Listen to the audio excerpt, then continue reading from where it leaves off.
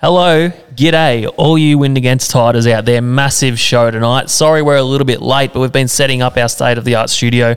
You might notice this is some real crisp video going on here. It certainly is, Dave. Old Moneybags over here has been out splashing the cash. Have I now? No, he's been investing, and we've got a couple of, I think we've got like 3 high-definition SLR cameras recording the show. So, and we've also got some sick new lighting. Yeah. But enough of the technical stuff. On tonight's show, we have a few tales of our week with the fishing. I had a bit of a funny stuff up when I went out fishing. We've got lots of fishing reports coming through from our regular correspondents. A couple little discussion topics. And also we've got some audience input there at the end like we always do. Now, Adrian, we've been out fishing this morning. Yes, welcome, Davey. Thanks for welcoming me onto my own podcast. Yeah, cheers. Spring is here. Winter's over. Oh, it feels so good, doesn't it? I've got a spring in my step, Dave, because it brings warm weather, and definitely don't have a bold spring out of my pants because I'm no spring chicken. No, but the fishing is about to heat up. That's right. We ducked out this morning in the Renegade. Much to my disgust, we weren't going big tuna fishing. You were very upset about this because we know there's been a couple of barrels caught. It's going really good right now. I said, you know what, Dave? I'm doing something different. It's cod or squid. How dare you? I wasn't appreciative, but I did enjoy it. Yeah. I do love my squid fishing. So, yeah, but it did hurt a little bit when a big one came in today because I wished I was out there. But I think there was 1 or 2 caught today. Yeah. There might be a little confusion. Might be the same fish. But that's all right. We like to mix it up. We do. And Jonas just got back to us on the live chat here and he said, it's squid season. Forget about the tuna, Dave. Barrel squids. He loves these barrel So squids. we've got a bit of live interaction going here. That's good. And everyone's saying how fabulous we look. Nice and crisp and clean. Yeah. I mean, bit scruffy and all that. Oh, you mean the quality? Yeah. No, it's looking good. So if we want to go through a quick little report from this morning, get that one out of the way. Yeah. Since it's hot off the press. It certainly is hot. It's cold. I'm actually cold, but it's hot intel for everyone out there. So yeah, we went out this morning. Literally just hung around our home ramp, Stony Point. We certainly did. Out of the wind, sheltered there. Probably one of our first proper efforts at squidding for the year. And I think we did quite well. We did do all right, because we only Adrian. fished a couple of hours. And Yeah, if you want to throw up to my computer there's a photo of you with a couple of big ceph dogs, a couple of cephalopods. oh, wow. That's a nice one. And then I've got this one here and me holding here. Oh, there you go. So, yeah, we started off slowly and sort of accumulated a few. And then I decided I wanted to give up and go and get a coffee. You did. You're fed up. And Adrian said, "Oh no, we'll go and try this other spot at Stony Point, straight off the ramp, really." And we spot locked on the edge there, and straight away we had. Now, Dave had given up at this stage. He was just, I think, sitting down in the bottom of the boat, and I'm like, I just need you to chuck that anchor down, my motor guide, and you didn't even do that for me, so I had to quickly do it. Didn't I? Because that edge off Stony, you can come really, you come off that edge real quick if you're not quick enough to get your motor guide down. Yeah, it's not a big area where you drift through there, so you do want to be on the money. So ideally, you just, as soon as you get to that edge, it just drops off to about 5 metres straight away, and you want to lock onto that as it's coming down, and generally the squid just school up on there and you're on. And that's exactly what happened. That's what you want to do when you're squid fishing. For a quick little technical tip for everyone, a lot of the time we're fishing on edges, so especially as that tide is pushing out of the system, the squid are waiting at the bottom of that drop-off, ambushing. Yeah, squid are pretty dumb. They just lie on the bottom and they're wait for the current to push some bait around, and then they come up and go bang, and you're on. That's right. Now, we used probably about 2 litres of fuel. Well, by the end of the trip, I think we used 3.8 litres of fuel. Which was a nice change from big tuna fishing, Yeah. where we're using up to 200 litres of fuel. some days in your boat. I wouldn't go that far, but I've used 200 a couple of times this year. Yeah. But nonetheless, you still requested that I split with you. In fact, Yeah. you took a little video here. I did. If we want to have a look at that. Yeah. Dave here. Now, I've used 3.8 litres of fuel. So generally we split the fuel bill. So I'll be asking for $3.80 off Dave. You know I can't afford that. Oh, David. Tough times at the moment, Adrian. It is. And 3.8 litres of fuel, that's bugger all in this day and age in fishing, because we've been using minimum 100 litres every trip for the last 6 months, basically. It does make for a nice little change, that's for sure. And we did go in and we did have a nice little brekkie and a hot coffee. Yeah, we had a sit-down breakfast. We did. It was very romantic. Just me and Adrian. So good successful trip there. I think that's the only trip you've done recently. In a couple of weeks, because the last trip I did, I think we ended up doing like 260 kilometres in my 420 Renegade for nothing, just sightseeing. So it was good to just relax, throw some baits in the water and chuck some squid jigs, and it was beautiful. Yeah, it would have been nice. I got out on the weekend. Yeah, you did. So quite a momentous occasion. I took my little boy, he's not even 8 months yet, and we got him fitted up with a life jacket and took him out on the boat for the first time. And how did that go, Dave? What did you take out of that, taking your little one out? He had a ball. He had a ball. And I really think it doesn't hurt to just get them used to, so they're not stressed about the boat moving and whatnot. Like, he was having a ball. Yeah. He loved when the boat was moving. But yeah, I think the quicker that you get them interacting with the marine environment and on the boat, the more they'll get used to it, and it won't be a big deal to them. So yeah, so you've worked out the stresses and what will make it easier next time. Well, I think just keep the trip short, obviously, which is what we did. We just did a quick little squid drift. Now, did you go on the plane with the little one, or did you just plow through the water so you didn't get any bumps? Or No. We got up and going. Yeah. So yeah, there's a quick little video of him. It's the very first time. This is a video of him when I took off with the boat. He's never been on a moving boat before. Yeah. But he does look out the window at home all the time looking at the boat. Okay. So he's probably like, oh, that's what that does. Yeah. So yeah, we'll chuck that one on. Yeah. Oh, look at him. He is a little cute Bubba, just kicking his legs, smiling away here. Good boy. So that's us just going for a quick cruise. So no, he absolutely loved it. So one thing I did find was that, once we had him on the floor on his playmat and he got a little bit seasick there. But once you get him up on an elevated platform and he can see what's going on, he had a ball. So. Well, any kid between 0 and 1 year old throw up quite frequently from anything. So yeah, I know, that's it. Can happen anytime. So what kind of tips can you give people who want to take their young one out on the boat? Well, obviously some of this is from what I've observed over the years, but you don't want to take your kids on your big, rough offshore trip straight away. You don't? No, you want to give them plenty of action. Yep.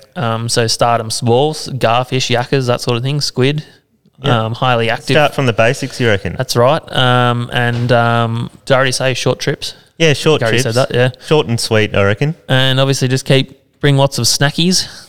Lots of snacks. Stuff to keep them entertained. Yeah, very good.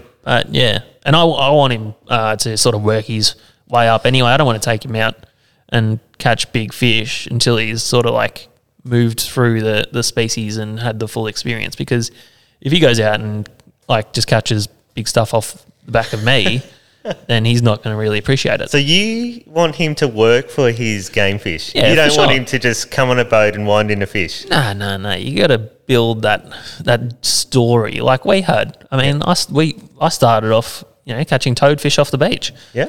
And then absolutely. Obviously you become a jetty rat, and then you get a boat or a tinny or a kayak or whatever. Mm-hmm. And then eventually you're out in the big blue chasing the big stuff. Oh, absolutely. Dreaming big. But not everyone likes to go that path. Some people love just chasing snapper year in, year out. Yeah. But yeah, some people love just chasing the game stuff. Yeah, that's right. So anyway, it's up to him. He might not want to come at all, but so we've just started that journey a little bit with Sammy. Yeah. But I also went fishing the next day with my brother. Oh. We got the big gear out. You got the big gear out with your brother. Now, the trip started off a little bit average. Mm. Put the boat in, Will went and parked the car, and we're ready, or off we go. And I think, here we go. Get halfway out the channel to Stony, and Will's like, Dave, There's a lot of water in the boat. Oh, what? You had water in your boat? So over the what's the word I'm looking for? Bilge. Yeah. Starting to flood onto the deck. Oh, what? Of the Edencraft. That's crazy. And I'm like, oh shit. Anyway, luckily we got some good bilges in that boat, and they were put the bilges on. They start pumping the water out quicker than it's coming in. Yeah. Did the full ball U-turn back up to the ramp. Yeah. Now, what you don't want to do in this situation is pull the boat out, make a big scene, and everyone see water gushing out your out the You don't butthole. want to get out of my way. I need that ramp. So I just did the old docket again. Yeah. And lie down and reach down, put the bung in while it's in the water, bilge the rest yeah. out, and away we go. You did a secret one. Little sneaky. Because we have been caught out without the bilge before in certain someone's tinny. That's right. We've had to beach the boat. At Flinders. Yes. Lucky both these locations weren't like real busy, so Yeah. you kind of got away with it. But yeah, it's funny. Like it's like my first reaction is, oh, shit. Like that can't be my fault. I never leave the bung out. I'm like, oh, it's like falling out or something. And Will's like, oh, that's weird. I'm like, yeah. And I'm like secretly, like I'm thinking, because I went out with Maddie and Sam the day before, I must have just been thinking, oh yeah, I've left the boat ready to go. Yeah. So I didn't worry about it, because normally that's the first thing I do is put the bung in. Yeah. But yeah, in my panic, I'm like, no, that can't be my fault. So I just managed to convince myself and tried to convince Will during the day that some freak accidents happened, because I couldn't actually find that bung anywhere. So I put the spare one in the boat. Oh, So I was thinking, well, that is weird, because there is a bung missing. okay. And yeah, by the end of the day, I'd managed to sort of convince myself that it wasn't my fault. But yeah, cleaning the boat, and what do I find but that other bung? Oh, So Dave. I couldn't blame anyone but myself. I think that's just humans in general. They like to point the finger at someone else. Yeah, yeah. you Until don't they wanna- confirm that they're the one done it. And when they admit that they've done it, they don't admit. They just slowly let it leak out a few Yeah, months later. Oh, you remember that time? Yeah. I suppose it's possible that I could have forgotten to put it in. Yeah, that could have happened. Yeah. Oh, Dave. So good start to the morning there, nearly sinking the Edencraft, but luckily she's got a lot of positive buoyancy, that boat, Adrian. So probably pretty safe. Well, it is in survey, so I don't think you can sink that boat. No, gave it a try though. Yeah. Would have been a bad start to the morning. Oh, absolutely. But I said to Will in the Arvo, probably would have been good if we sunk, because it would have stopped us going out in the ocean and wasting our time for the whole day. Yeah. So yeah, we did go out there, drove around. There was fish caught that day, big tuna, but we just missed the action. But we did mark. If you chuck it on my laptop, I'll show you one of the soundings we had. So we did find them. Yeah, we did find them. And there's another one. So Jeez, a that's big a nice one on snapper. the bait down deep. Yeah, yeah. So they were in the vicinity. They're still around. But that was another fail of a trip on the big tuna. Okay. Another failure. Yeah. But there haven't been too many out there this year. Failures. Yeah. There's been a couple.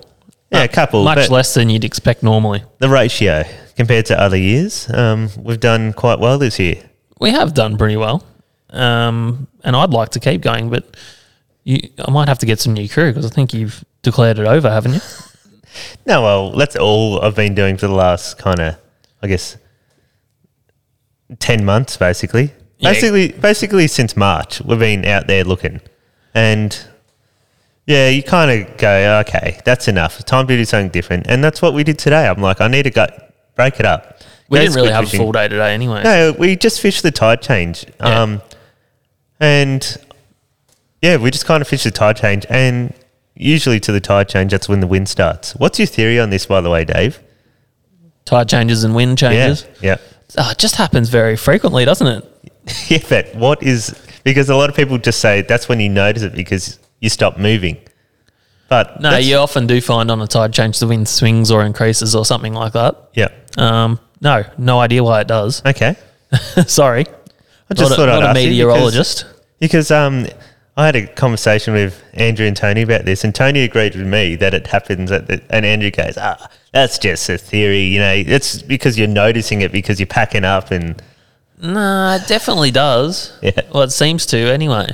Okay. Might just be coincidence, but now I want you to watch this video, Adrian, Yep. What do you got? and tell me your thoughts on this. Here's a question for everyone. This is where I've parked the last remaining spot. Only problem is significant car overhang. Okay, so your car's overhanging and you're in the last spot. Around, but yeah, I did leave it there and I thought, nah, so I'm going to move it. But what do you guys reckon? Would you move it?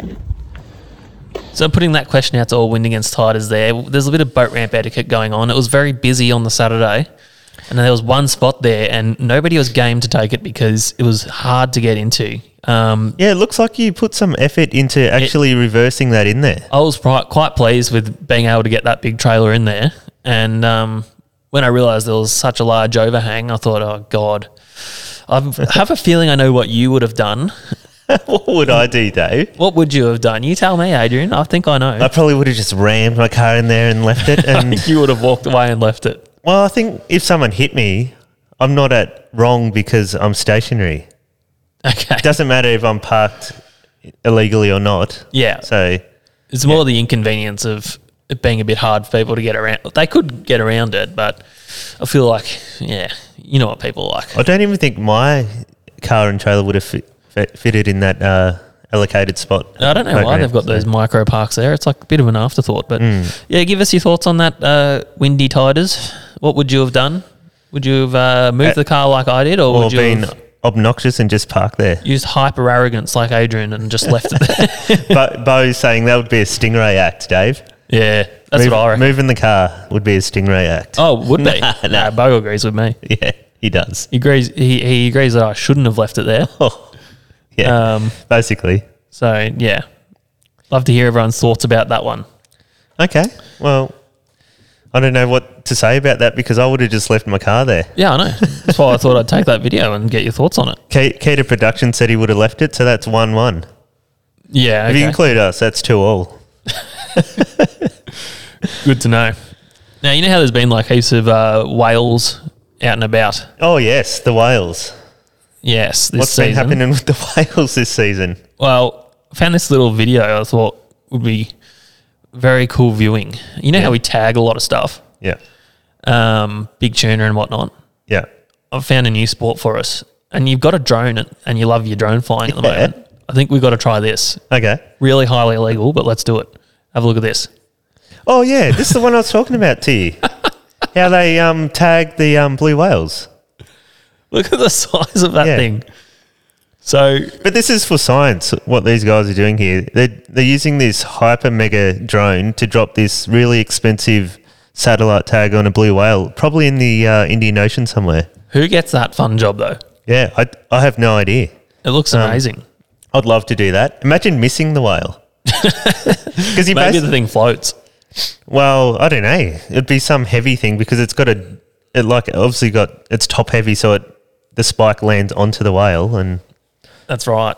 But yeah, that's pretty cool footage. It's insane footage. I could imagine you having a crack at that one, Adrian. Yeah.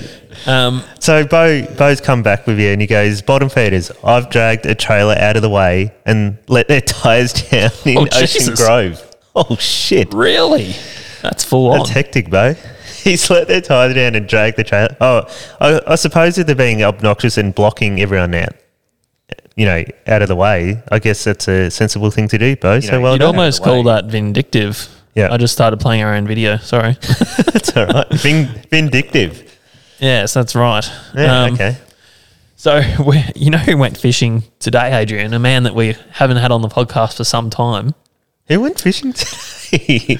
Our good mate, Brendan Wing. Oh, yes. He's come out of retirement. He's been talking about this. He's been ramping up this fishing trip for about a week and a half, I reckon. This is his big re-entry into the fishing world. Yep. He's come out of retirement. Now, what sort of fishing destinations do you think he would have come up with for his glorious return? I believe he was watching Joey in his Thailand exotic pond trout farm, I guess, and it's given him an idea. He thought that looked like he could replicate that closer to home? Yeah, I think so. That may be the case. Now, maybe the Casey. It may be the Casey Fields. So, approaching the school holidays, what Vic Fisheries do is they stock a lot of these residential lakes with trout. They do. Which I think is what the the Delp is trying to prevent, isn't it? There was a thing about Delp stopping fishing in some of the local... I have no idea what happened with that. Maybe it was just some Karen complained about it and the Delp had to share it because they've got to show both point of views or multiple points, and that's what they came across for that particular week, I guess. Anyway, we talked about that recently, but yeah, so they've put all these I think they've put the big X brood stock in, haven't they, from some of the trout hatcheries? I believe they're up to 6 kilo, and a lot of them are around that 5 kilo average weight, I guess. So that's right. Now they're put in there for kids who don't have a lot of access to oceans or wild boats, fish. Yeah, that's right. And they're not able to climb up mountains and fish these wild brown trout streams. That's right. They're on their school holidays. Mum and dad are at work. They can walk down to their local pond, and cast in a bait, and be a chance of a proper big fish. Yeah, they're not put in there for 50-year-old fishing presenters who have globetrotted around the world catching giant fish their whole life. Now, we can probably call out a few other people that were here today as well. We can. That. Now, there was another man by the name of Mitch Chapman who may be watching the live stream. Also, I heard was spotted down there. Oh, Mitchy was there too. With another friend of ours, Blackie. Yeah. Now, apparently, so the guys went down there to catch these big breeding trout. And would you believe it? I don't think anyone actually... Oh, no, I think Mitch got one. Oh. But I heard that Brendan may have struggled, Adrian. So Mitch got a trout. That's right. Mitch is a kind of guy who can go fishing anywhere, anytime, and he's going to walk away with fish. He'd catch a fish out of the You'd trust him to catch a fish. That's right. So he caught a fish, and what did Brendan catch? Because it was a hilarious voice message that came across our phones today. Well, he might have caught pneumonia. He went down there, and apparently he thought, give himself the upper hand. He'd wade out a little bit past, because there was a lot of weeds near the bank. Yeah. Of this Casey Fields pond. So he waded out. So he's pretending he's in the wild. He's fly fishing. He's knee deep. Now, this water would probably have to be around 11, 12 degrees, you'd think. Possibly. Because that's what the bay and the ocean is right now. It's about 12 degrees. Yeah, but yeah. Well, it could be warmer, little pond. Anyway, very cold. So he's waded out there, and apparently he's gone all in, and he said he went past ball height, Adrian. Oh. So he's gone up to his balls. Put his life on the line. And then that's what we're talking about. Spring is in the air. He's balls deep. He's gone balls deep. And apparently he's gone a little bit further. Yeah. Just trying to get a little bit further cast out there, and there's a bit of a drop-off. Oh. And he went in the drink. Oh, no. What? He actually, fell in the water? Fully in the water. Oh, dear. Fully clothed. Death rolling around like a crocodile. And I assume he wouldn't have taken his shoes off either. No. He would have been very underdressed for the occasion too. Yeah. So if anyone was down at Casey Fields today having a bit of a flick, and you saw a man frolicking around in the water, that's what that was. Brendan, once a land mammal, now a sea mammal. That's right. So keep an eye on UFish TV for that one. It might. Was it all filmed? Do you reckon? I don't know. I hope it was. He would have had his GoPro on his head. I would love to see it. Yeah. But yeah, so keep an eye out for that one. Obviously, Brendan's back out, and there'll be some stuff going up on UFish shortly for everyone who's been asking about that. Actually cracked over 300,000 subscribers. Oh, congratulations, guys. That's a huge feat. You know what? That is a bit of all of us, Adrian? 300K. Mostly me and you, I'd say. Yeah. So yeah, that will be happening. That page, that channel will be firing up again, I'm told. Oh, there you go. Exciting. And we'll keep helping out with that one as well as this channel. And stay tuned. There'll be a squid episode coming up possibly this weekend. So there will be once we get that edited up. Yeah. And I've still got Joey's super fantastic Thailand adventures. Yeah. And probably some fishing. Oh. Some ping pong shows. I still got Joey's, We got his uncut GoPro, guys, so we're going to slip that in there. He kept it recording the whole trip. Yeah. There was turtles, there was birds. I can't remember what else came out, but... So, yeah, I'm going to edit that up and get it up, hopefully maybe end of the week-ish. Beautiful. We'll see what happens there, but keep an eye out for that one. There was another video sent through to me. Oh, you got a video sent to you, so we're watching and reviewing people's videos now, are we? Wow, we're doing a little bit of wind against tide reacting again. Oh, here we go. Should I put the reaction screen up? Yeah, you can. I think this is a cool one to say because a few people sent it to me, but we've had a few experiences a little bit like this, but not ended up this close of an encounter. Okay, this is my first time seeing this. Oh, that's a Marco in the boat. Beware of swear words here, people. So that's about 30 foot behind the boat. Oh my goodness, now it's in the boat. So there's a Mako on the deck of the boat and everyone's just hightailed it out. That's right. Now, Makos are very acrobatic when you hook them. We know that. And it made me think about some of the interactions we've had with Makos over the years, Adrian. Yeah. Because they can be quite inquisitive. They absolutely can, can't they? They can be. I think we've had a couple. One in Eden in particular. Oh, yes. One that half of Brendan's boat. Yeah. I've actually had a similar scenario to what happened just then. So one day, me and Scott Henning, we launched out of Inverloch over the bar and made our way to Cody Bank. And we were just drifting for Makos all day. And we got about a 20 kilo one that came at the back of the boat. Oh, a little puppy. Yeah, maybe 20, 25, little one. And we got to the side of the boat and I gaffed it and I go, oh, it's only little, we'll be right, we'll just bring it in. And next minute, we get it on the deck and this thing is absolutely going crazy. Me and Scott had just jumped up on the gunnels watching this thing go crazy and its teeth are just You brought a live Mako on your boat. Yeah, because I'm just like, it's just a little one. Like, and I said to Scott, never again am I bringing a live shark on the boat. Not until you experience it. It makes you think about it because these things just thrash about and they go absolutely mental. These things are a predator of the ocean, basically. They're not going to give up. They do need to be respected, those things. That reminds me, I've got a few Mako stories, but and we won't crap on about that too long, but there's one that I wasn't even there for that really makes me laugh was my mate Reese Kennedy. Yeah. You know Reese? Yeah. He's a larrikin. Yeah. He's a funny bugger. He's a funny man. He had this thing going on where he was a real groundbreaker. He caught a few Makos middle of the winter off Western Port. Yep. This was back when we didn't really have tuna or anything, so they were like the peak game fish of the area. And people generally only caught them in summer. Yeah. So he went out middle of winter and he did this a few times. He actually caught a few Makos. Oh, wow. But he did the same thing, just pulled one live onto the boat. And he showed me the pants he was wearing that day. Now, the tracksuit pants he was wearing had a Mako bite out of the leg. You're kidding. So it's bitten that close to his leg that it has taken a chunk out of the material and just missed his leg. So he could have had this giant shark laceration in his leg, but somehow he's wearing baggy trackies and it's not touched his skin at all. Very, very lucky indeed. That is super lucky. That's right. He's kissed on the dick because it can go sour quite quick out there. Oh, it could, yeah. That's how accidents happen. Yeah. And yeah, I've had a couple come up and obviously attack the boat and whatnot.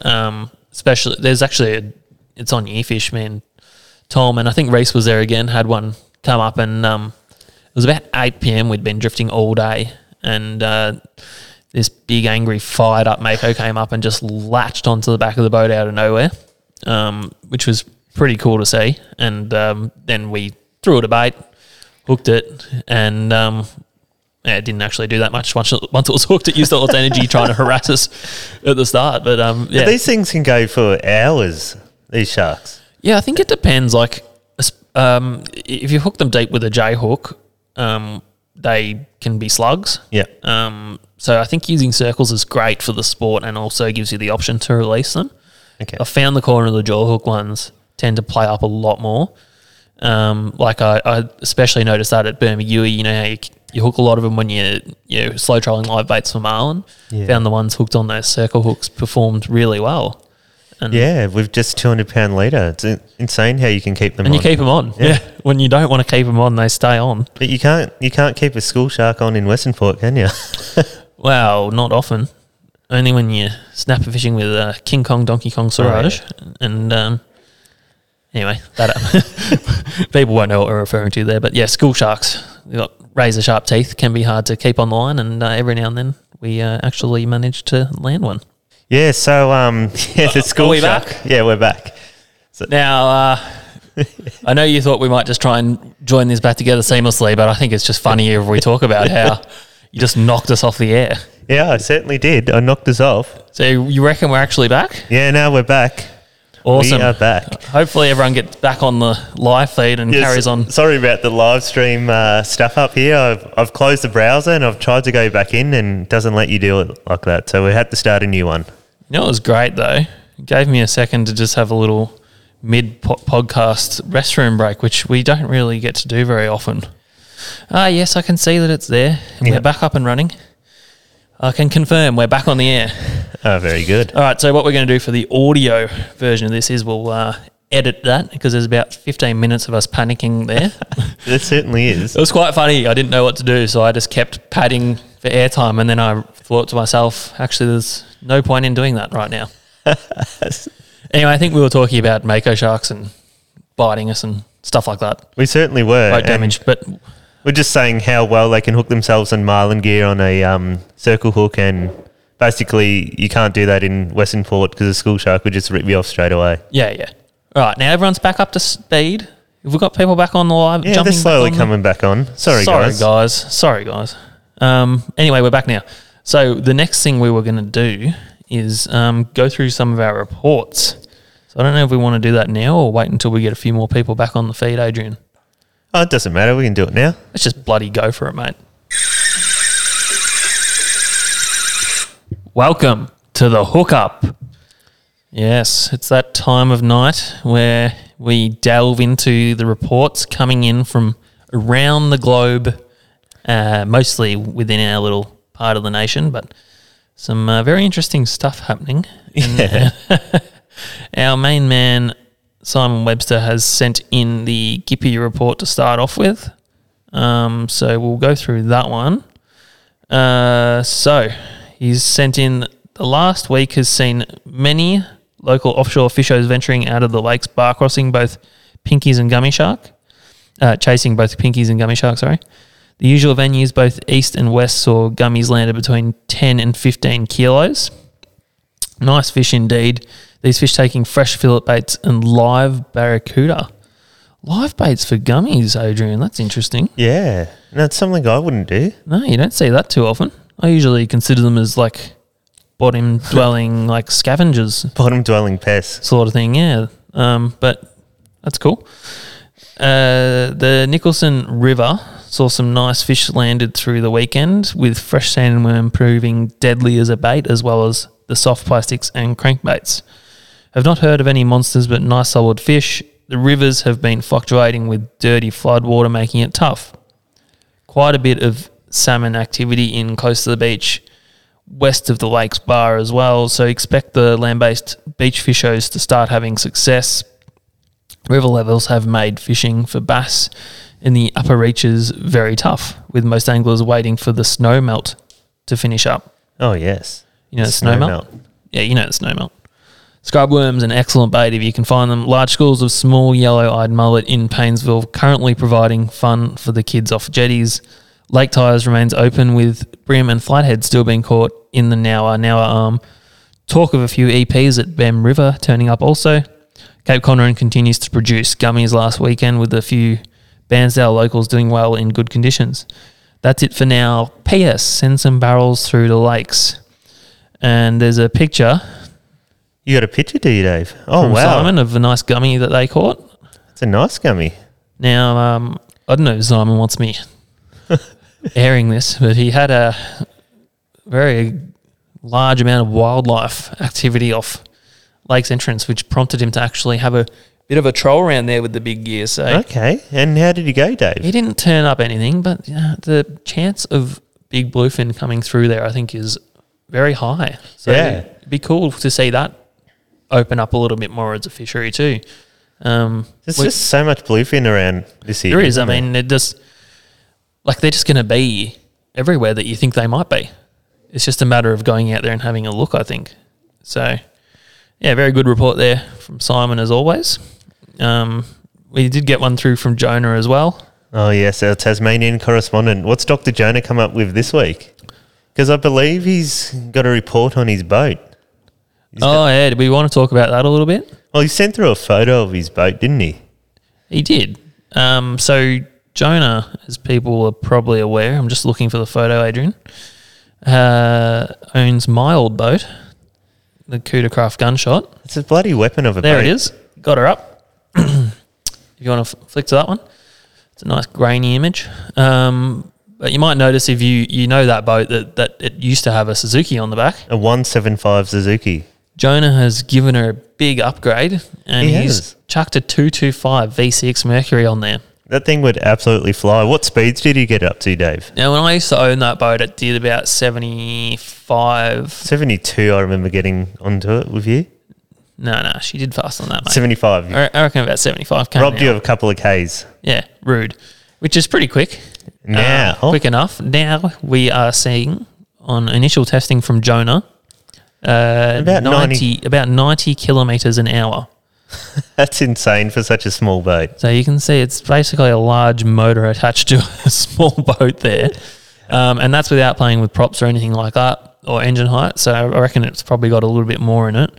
But yeah, very cool to see that boat get a new lease of life. Be interesting to see how quick he can get it. And by the sounds of it, it's kind of improved the boat's performance a bit because it's much more punchy. Yeah. Which is what we found putting the Merc on the Edencraft as well. So very cool. Yeah, torque is good. You want torque. Yeah, there's never you never complain about having a lot of power, do you? No. Especially on the torque side of things. I think you'd rather have more punch than more top speed. Well, that's right. If you're ever in a situation where you've got a bar crossing or large following sea or any sea at all, you want that punchy torque to be able to push through the sea, and so you've got ultimate control. So I think a very good inclusion to that vessel there from Jonah. But he has sent through a report, Adrian. Oh, he's actually got a report as well. So here we go. School bluefin still getting caught out of Eaglehook Neck, with the Hippolyte rocks being the main hotspots. No big fish have been caught now for a few weeks. Striped trumpeter were the highlight of the weekend once again, with the season closing yesterday. With calm weather over the weekend, many anglers ventured out to have one last crack at these delicious bottom dwellers. Eaglehook Neck, the Friars off the bottom of Bruny Island, and Pedra Branca all fish well, with some good fish landed in the 6 to 8 kilo size range. One standout was a monster 15 kilo model, which was caught at Pedra, which I do have a photo of here. Oh, get it up in big mode. There you go. Oh, that's a bloody big fish. That's a monster, innit? Which was never seen a trumpeter caught that big. That's bloody huge. It's more of an oboe. Good one, me. So that was called at Pedra Branca. Can you play that? Now, do you know the history of Pedra Branca? No. Very remote, very rough spot. I believe a scientist lived on it or something. Now, if you ever want to read a cool thing to read up, look up Pedra Branca. And there was these scientists that actually tried to camp on there overnight, and I think they were studying the bird life or something. And now, if I try and quote numbers, they're going to be wrong because I've forgotten the story. But basically, they got washed off that rock, and there was something like 40 meters in the air, I believe. Could have made that up, but it was very high up. I've heard of waves going 60 meters in that area. So it sees gigantic seas out there. Oh, basically, it's between Tasmania and Antarctica, and you just get rough, wild weather coming from the Antarctic, and it just destroys that place. That's right. So, that's hence why the fishing's quite well protected down there, because doesn't see a lot of pressure. So Jonah continues. In short, the squid have just started to move over the seagrass beds, which is what we found here. I had a good session on Saturday, nabbing my bag easily and releasing a few. Most were 30 centimetre hooders and under, with only one hitting the 40 centimetre mark. Oh, okay. We beat him. We outfished him. That's all that really matters, isn't it? Sorry, Jonah. If you're listening, write a comment and tell us how good you are. Most did not have eggs or sperm sacs, so they may not have started to spawn yet. Now, trust classic Jonah the scientist to dissect these animals and see which one's a male, which one's got eggs, which one's got sperm. But I just think he takes quite an interest in sperm in general. I found a fish, being a scientist, just really likes his sperm. So he says the Black Magic Squid Snatcher 3.5 jig in Lumo Green, which is what you were using today, but in Shimano's version. Mine's the Shimano Clinch ripe banana or something. That's not what it's called. What's it called then? I don't know. That's what we've named it. He was also able to get down to the squid grounds at breakneck speeds thanks to his new motor. So he would have basically felt like he was the man with the largest penis in the world that day. I dare say he's got the quickest 17-foot boat in Tasmania. Yeah, you're probably right. Yeah, 90k an hour. That's so insane. You sent through a little photo of the jig he was using. Tried to do as much product placement as he can with a Black Magic tag there as well. Like he's oversaturated and overexposed that photo. It's got a Black Magic tag for the net and a Black Magic squid jig. Black Magic. There you go, Jonah. Where's the Black Magic towel there, Dave? I didn't see a towel. Only the real guns get the little towels sent to them, like Memphis used to rock back in the day. So yeah, he's just sent through a few photos of those squid, and he's had a bloody good first hit out in his new engine there. Yeah, it sounds fantastic, that motor.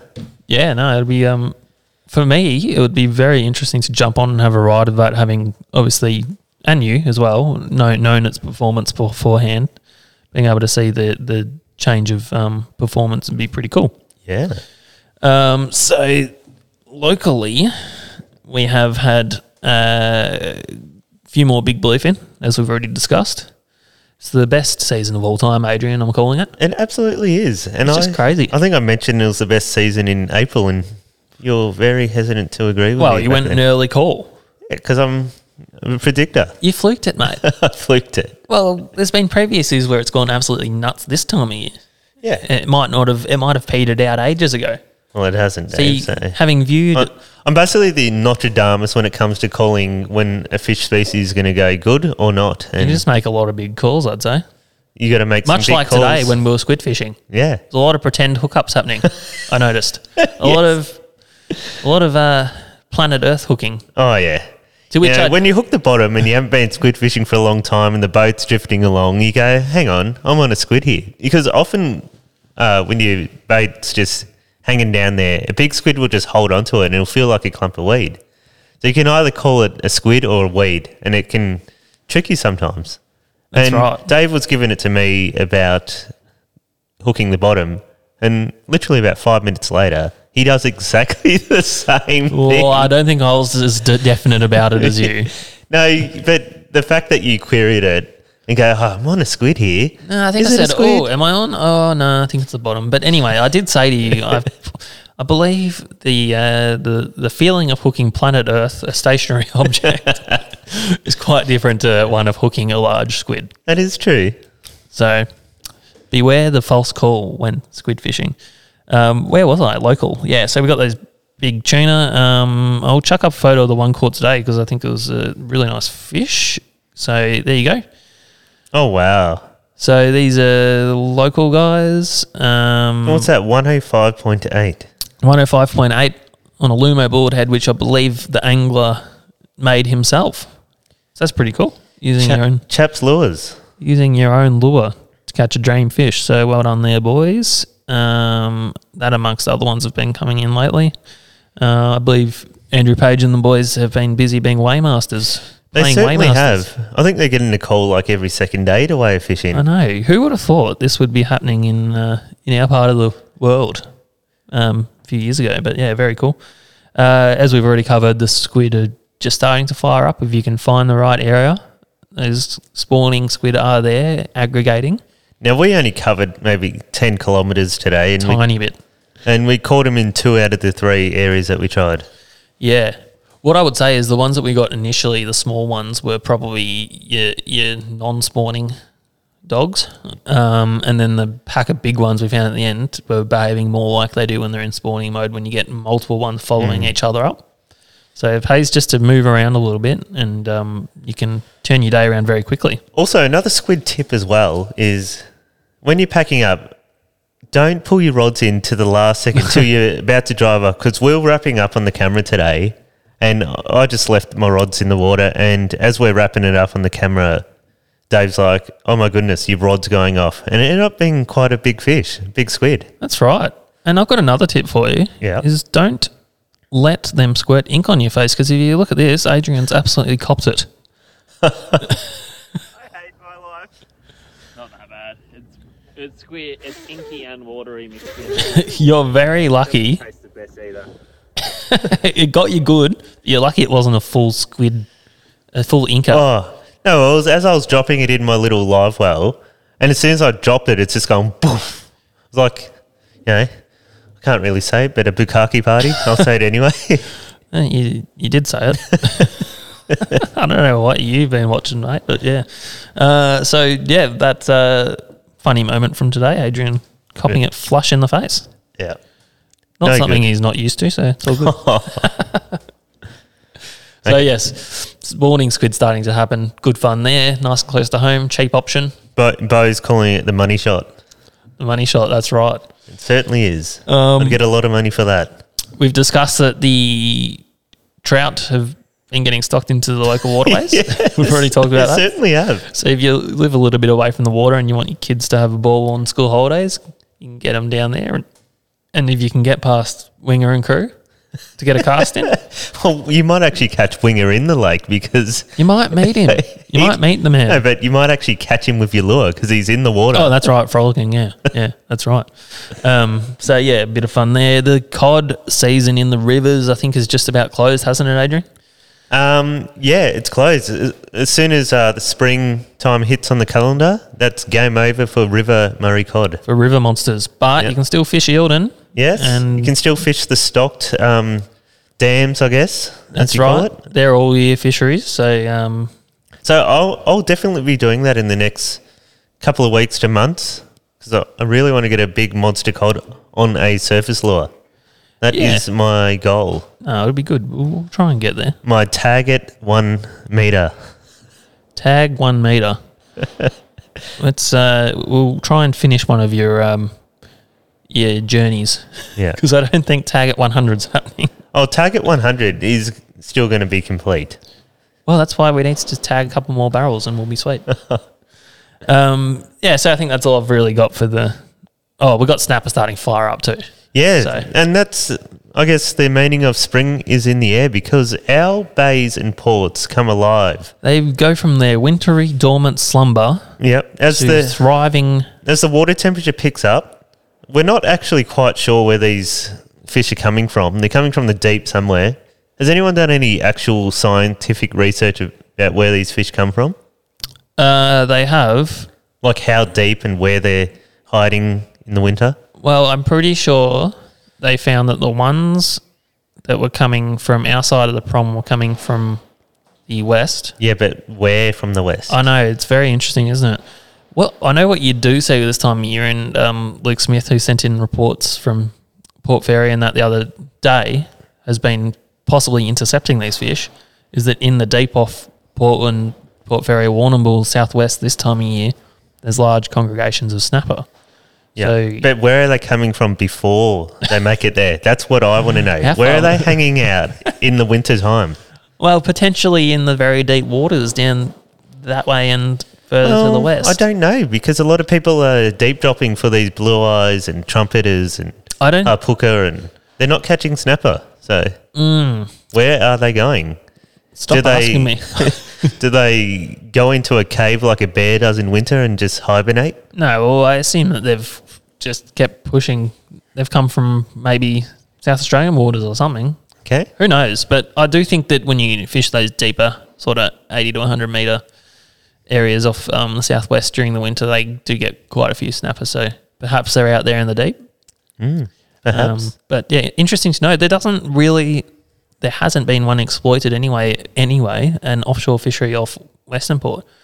I know a fair few guys get them in winter off Barwon or just before they're about to come in the bay. Yeah. But Western Port, there's nobody really getting proper snapper offshore. Well, I did see a couple early last season when people were fishing for gummy sharks, and they got a couple. Could be a little fishery there that nobody's really exploited yet. Here we go. We got the captain from Finding Joe here, and he goes, "We caught a monster in 70 meters of water out the front of the rip." There you go. There you go. And I don't know what month that is. It could have been August, July, maybe September when they're still coming in, but that's pretty good. Yeah, no, you definitely do hear of a few around Barwon and the Rip area this time of year, starting to get caught on the reefs by those bottom bashing. For It's easy to say they're coming through from Portland, but where are they hiding? That's the big question mate, I want to know. Just stop asking questions. Okay, I'll stop asking questions. But I think it's an interesting topic because you get millions of these fish that's coming into our ports and bays. Maybe you need to start snapper champions, and you can work it out. You reckon I should get the government to fund me an organisation to start snapper champions? That's a good idea. We'll Okay. talk about that. Yeah, if anyone does know, if anyone can reference us to some research on the migratory patterns of our snapper, that'd be cool. We'll check it out and we'll discuss it next podcast. Yeah, because it's very interesting because they behave very differently wherever you are around the country or in different countries. Because in New Zealand, they're actually like they go to workups like our tuna are on. So you'll see in New Zealand there's like gannets bombing onto these massive schools of pilchards. I know. And there's snapper just under those schools of pilchards, and it's like wow. I know, and I watch that and I think, geez, if that was here, you'd be trolling 50 wads. Yes. Because it's that sort of life. But they're catching snapper underneath it. Now, I think that's about it for reports, Adrian. Yeah, good report. Yeah, there was a couple of good ones there. Thanks to the guys who regularly send them in. Now I can't help watching you looking at this shiny thing you got on the desk here. You know me, I'm attracted You to want to show us some show and tell here? Oh, well, look, we had a keen viewer. He's actually was writing onto our live stream a couple of weeks ago. He said he's got some lures to send out. Yeah. So he sent us a message. Dave Jurasic, I'm pretty sure that's how you'd pronounce that. Ick. He's just starting his lure brand, Bass Strait Lures, I think he's called it, which is a cool name. And he said, I'll make one for you boys and I'll send it in. So you go, Dave. Here's your lure. She's all There you go. rigged up, ready to go. Hold it to the camera. You can have a look at it on our flash camera too. We'll try and let it autofocus. There we go. There you go. So that's his red bait coloured bullet head, about 11 inches. It's focused on your head again. Oh, sorry, mate. Everyone focuses on my head. There you go. There you go. Yeah, so it's pinky reddy with some greens and all that in it. It's your classic. Victorian red bait lure colour. And you've rigged it up I've beautifully. rigged it up, mate. So people will actually, we may as well show this because people often ask how we rig our tuna lures. Now you can tell it's heavy, the head of this lure, because I just put it on the table and it nearly punched a hole through it. So she's obviously. So you want to go quite fast with that lure. She's obviously going to be good in the rough, so hang in there nice and deep. So yeah, I'll quickly show you the rigging that I use. This is how I do it. So that there is a Pakula Dojo. Yeah. If I can get it to focus, maybe not. Well, yeah, we'll wait for it to focus, but it doesn't matter too much. No, that's the Pakula Dojo. I think it's called DX or something. 35 is the size. Okay. So that's what I'd use for a lure of about this size. Always sharpen these hooks because out of the packet they're quite often not sharp, but that's just how it is with game fishing stainless hooks. I run it on a steel hook set, so that's wire, and And it goes to a swivel for a stop. Is that right? Yep. So it's on a swivel rig. So we run a swivel and then obviously a crimp to your main leader there, which is 200-pound moi moi, which I find to be pretty good, unless you're Adrian and you get bitten off by a big tuna. Yeah, it was interesting. But generally, that's quite a good size to be using. And yeah, so that's how we do it. I run the trace, the steel hook set like that because to give a little bit of that bite protection. Yeah. But sometimes I'll get it down really deep and it's doesn't help. But I do find it to be good normally. Yeah, especially if you hook it in the corner jaw. I think that wire's going to give it a lot of protection on their sharp teeth because they are quite sharp, some of these tuna teeth. They are very sharp. And they need to be because they just slice and dice through pilchards and arrow squid and nautilus shells, and it's crazy. That's right. So, yeah, there you go. Thank you for sending that in, Dave. We'll definitely give it a run. I can pretty much guarantee you it's going to catch fish. I mean, I do feel that if you run anything long enough, they're likely to eat it because they aren't super fussy at times. They'll eat a pretty wide variety, but that one definitely looks like a good lure. Well, we've certainly seen it this year because we've run one lure spreads and hooked barrels and large tuna and... Yeah, I mean, obviously some lures outperform others, but it's interesting. Everyone has their favourites, and that one looks like it's going to be a bit of a winner. So Absolutely. we'll give it a run and see how it goes. So thanks for that. Well, while I'm enjoying my squid fishing and cod fishing and snapper fishing, Dave's going to keep going for barrels for the rest of the year. Yeah. No, well, I'll come cod fishing Okay. if the weather's crap. It's I just enjoy it, Adrian. I know you do.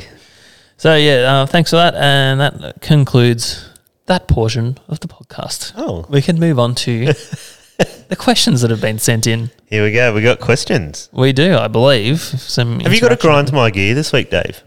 Nah, have you? I kind of do, but it's not fishing related, but it kind of... Yeah, go on. Hit Okay. Hit it. Whoops. I've done the wrong one. I've done you. You've done my hookup segment one. Yeah, I have. But yeah, I do have a grind my gear, so... To Peter Griffin for You Know What Really Grinds My Gears. Thanks, Tom. You know what really grinds my gears? Okay, so this morning when I was driving to the boat ramp, it was still quite, the lights just trickling up and it's still quite dark. And you go behind cars and you just go, what the hell's that on the road? A bloody lit cigarette. Oh, mate. This day and age, that is just unacceptable. I know, you just don't do that. Like, surely that was accepted in, 20 years ago, like it was a normal thing, but come on, a lit cigarette out the window. I know, it's so obvious in the dark. Hey, people just don't have any respect for the environment or other people around them sometimes. Very disappointing. It's a flame. It can set shit on fire. Sure, it's been wet for a couple of weeks. But I know. It's just a bad habit to be in. And not only that, but cigarette butts don't really biodegrade. No. So, That's butt it right. out, people. It's a really good grinds my gears, Adrian. It was a grind my gear. I can get on board with that it. one. Thanks, Dave. All right. So you got the questions. Yeah. Joe was going to make us a little song intro. We'll get him to do that next time. Something along the lines of, hit me with your questions, fire away. Oh, shit, Dave. Don't go Joe on will do X it Factor. better. Joe will do it better. Shell's actually written that picture gives off the hashtag cream pie feels because of the squid squirting. Oh, there you Not go. a question, but just thought I'd read that comment. Here's a good one from Jonah. Good conversational piece, Adrian. When and how did Dave meet Adrian? Do you remember the moment it happened? And same question for when you both met Joey. Oh, okay. Do you remember? Yeah, I remember. Was it love at first sight? I actually remember the moment I met Dave. I actually hadn't fished with him ever, and the first time I kind of fished with him was in 2015 or 16. I can't quite remember. It was one of those years. It was when we were grinding on swordfish, and I was attempting to catch a swordfish with my mate Rodney Gillum. And I was going out every couple of weeks with him in his extreme, and then he had an accident where he broke his shoulder. I shouldn't laugh. I just remembered about that. Yeah. So he broke his shoulder, and then I started just going out with Scott Henning on Rodney's boat. But can we quickly say how? He was trying to get fit at the gym. You got a bit overzealous at the gym. And I think a female got on the agility test like 13 seconds. He tried to beat that, and he got to the end line, and he's just kept going into a brick wall or a stud wall, a plaster wall. He went through the plaster wall, and his shoulder hit a stud in the plaster wall, and it just kind of broke it and jumped out of place. So he literally charged straight through the wall. Shane wants to know where Joe is. Joe is prioritising selling things above, or possibly the band, I'm not sure. yeah, he's Above the too podcast. committed on other things. I'm going to vote him out for that. Yeah, so Rodney broke his shoulder, and I started just fishing for the swords of Scott. And I think at this time, Brendan had kind of given up on trying to catch a sword because he'd done so many fishless trips. And I think Rodney kind of mentioned, oh, my mate Dave is catching swords and he needs crew. Why don't you go with him? Yeah. And I think Dave messaged me on Facebook or something, and I kind of said, oh, yeah, let's go. And that was the first time I met him. And we fish, and we've been fishing together ever since because I think Brendan had a couple of surgeries too, and Dave wasn't fishing with Brendan either because of that. And Well, basically, I broke everyone. yeah, I outlasted everyone on the swordfish because we failed for so many years and ran out of crew because everyone had given up. And then, that's when Adrian came in, and I actually didn't really... I thought you lived down Rodney's way because I'd always seen you fishing with him. yeah, I'd done a couple of snapper, marlin, and sword stuff with him, and Down at Terrelgan. So when he said that you actually lived in Frankston at the time, I was like, oh, it's actually down my way. yeah. So, that's how we got together and started fishing, and here we are. in And our we studio. reinvented the wheel in fishing, and we became great megastars. No, That's right. just jokes. We haven't done that yet. We caught the world's first swordfish and never looked back. No, well, it was funny because we'd done swords and we caught some swords together. And then that exact year, Brendan still hadn't really got into fishing because he was still injured. And me and Dave started fishing the mulloway mark, and we caught the world's biggest mulloway. Yeah, we certainly seem to achieve some good captures together. Yeah. So, and we still are, I think. So TB2F has sent in, whose idea was it to chase squid, not tuna today? Is that a sign you guys are getting excited for snapper? That was Adrian's idea. But I think Shane's written into you as well, Dave. at what point did you consummate the relationship? Well, Dave, Well, actually, Dave bent over and he agreed that I was able to go in. No, He was the receiver. that's horrible, Adrian. But I can recall it was a nice little hotel at Malakuta, I believe. Oh, yes, Remember it that? actually was. It was called the Blue Wren. The Blue Wren, that's right. The Blue Wren. Shane, there you go. That's a great little place to stay if you're ever at Malakuta. I think that place actually got burnt down, believe it or not. That's probably for the best. No, but I think we were the only people that were in that joint at that time. Yeah, possibly. I think it was the population of that street was us, the Blue Wren hotel staff, and then the 30 kangaroos in the street. That's right. Yes. Very rude, Shane. And with Joey, how did I meet Joey? Joey, I just kind of met from Oh, I forgot about that part of him the question. just jumping on the boat when Dave or Brendan would go fishing. I'd never really met him or communicated with him before. He started just jumping on the boat, and we became friends from then. Yeah. Joe actually came into the scene because he was Brendan's cameraman briefly. So Brendan held like a Australian Idol type audition for, for camera people. And Joe applied with Joe was a mega fan, wasn't he? He was definitely, he was keen. Because he used to come to the Brendan's talk nights and stuff, didn't he? Yeah, I think so. I think he basically put in an application with a video of him catching carp in Dandenong Creek or Dandenong, whatever that is, the waterway there. And he never looked back. So, I met Joe through him filming with Brendan pretty much. And There you go. one of the nicest people you'll ever meet. He is very nice. So, not really committed enough to the podcast, but He's got a lot of commitments going on. he's got a bit going on. He's Joe. slapping the bass. He's what else is he doing? He's being a real ordering- estate agent. He's ordering salads from pubs. He is. We went to the pub after the podcast the other day, and Joe ordered himself a nice little salad. Yeah. It was just what was it? A Caesar salad without chicken. No, it was a chicken Caesar salad at a pub. Somehow the salad came out 20 minutes after our cooked meals Yeah. and was missing the chicken. So Joe requested the chicken be added.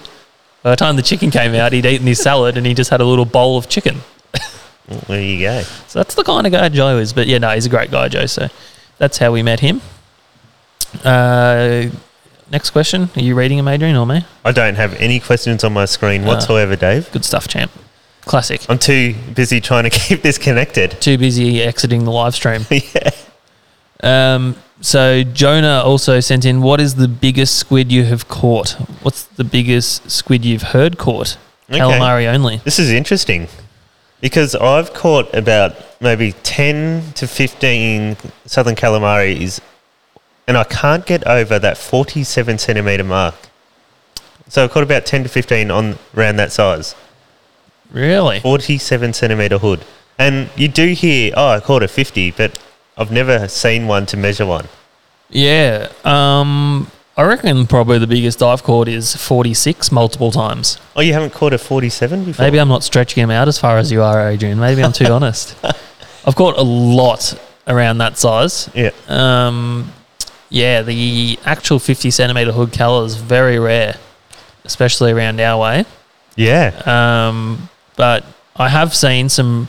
So the biggest I've heard caught have actually been from, I think it's like the Warrigal Fishing Club held a competition at Cleveland Bight down there in San Remo So 1 year. Basically offshore. Oh, yeah, near the entrance there. And there was a few weighed in that were absolutely massive, 100% over 50 centimetre hoods. And Oh, wow. they were weighed and measured, obviously. So you used to fish Eggy Bear's squid tournaments, didn't you? I did one of them, yeah. And When they used how to be a did you squid go with tournament. that? Did you win? Yeah, we won. You won. We won the one round we did, yeah. There Yeah. you go. So you tried to set it up like a brim tournament style thing where you weigh bags in and... Yeah, it was a good idea. So, yeah, similar to a brim tournament nationwide. But, yeah, I just don't think it got the participation needed and probably the funding that it required. But be a cool thing to see happen again one day. Shane said, did you win a team squid event, Dave? Yeah, mate. Certainly. Who was your team? I think that's Did. what he's trying to get to. Someone caught 50 squid. Caught a 50, Oh, a 50 squid. today at Flinders. There you Everyone go. get down to Flinders. There's 50 centimetre hood squid there. Never caught a 50 centimetre hood, I can honestly say that. Me either. I reckon I've had one on because I had a couple of 47s lined up and then a seal grabbed this mega one I had on and all I had was just the head and the head was bigger than the 47 centimetre heads. Yeah. So I reckon that was my 50 that the seal got. Have we got rain coming through the audio or something? No. Oh, okay. Sounds funny to me. Next question is, can you confirm who invented the local barrel fishery from Nigel Arcan? Well, I think the first one, I can't... No. Wasn't it Cam White? Oh, yeah? Cam there you White go. in 2014. Yes? He was fishing for gummies off Cape Shank and he saw a bust up and was trolling on his little Talica. You've kind of changed the story. Oh, there. have I? What Okay. actually happened was it was in April. Played Chinese Whispers. Classic. It was in April. He was fishing for kingfish at Cape Shank and a tuna ate his live bait. And a big tuna, and he fought it for hours on his kingfish gear and eventually lost it. Wasn't it like a Talica 12 or something? Or Yeah, it was fairly light gear, Yeah. so he had it on for a long time and then ended up losing it. But then I think it was like 2015 we had the first proper run of barrels come through that were caught in that region. And, yeah, I don't know the name of the guy, but someone went out of Western Port, Flinders Bank, caught one, and then the rest was history. Yeah, but we're not counting the 70s or 80s. There could have been a prolific tuna fishery out there that we don't even know about. That's right. There's legends that we don't even know about. No, that's true. We're only speaking of what we know There of. was no social medias. There was no... people wouldn't even put that in the newspaper, so who knows? That's right. Yeah, so I think to finish up on, Joel W just said, when will the first snapper hunt happen? Adrian, you've locked in a time, haven't you? For what? For the first snapper trip. I'm not quite sure yet. I'll see what happens. I thought you've made the claim. You're not going until our particular spot, until you go to our particular spot on a particular date. Yeah, Equinox. On the equinox. Scott Henning has said, when are you going to get a barrel out of your tinny? Missed opportunity today. Well, Scott, you'll be pleased to know that it has caught a barrel. Yeah, It's come caught on, Scott. It's caught a 100-kilo tuna. It was 101 kilo, which Dave wound in. Congrats, Dave. And it also caught a 70-kilo one the day before. And it has lost one off the back of Phillip Island. It has. It's actually lost a couple of fish That's out true. of it. Yeah. Yeah. When are you going to get one in your tinny, Scott? Thanks for the input, Scott. We love it. We thanks, love mate. the interaction. Thank you, everyone, and thank you for the questions. And apologies again for the little interruption in the show there, but we got her back on track, and hopefully we can splice the audio back together for the audio listeners, and it'll be absolutely seamless. I'm so sorry, guys. I closed the browser in the last room before. Scott Henning is saying he'll probably never get one in his tinny. Oh, sorry, Scott. I didn't mean to make you sad. Yeah, I think we'll wrap it up there. Yeah, no, thanks guys for listening. It was a quite eventful podcast we've put out here tonight, and look, we got kept on our toes. Hopefully, we recovered all right there, and it was okay for you guys. So thanks for sticking with it, and we'll see you next week. What's up, you bloody legends? Thanks for listening to Win Against Tide again. That's it for another episode. Please like and subscribe to our YouTube channel. You'd be doing us a massive favour. Thanks, guys.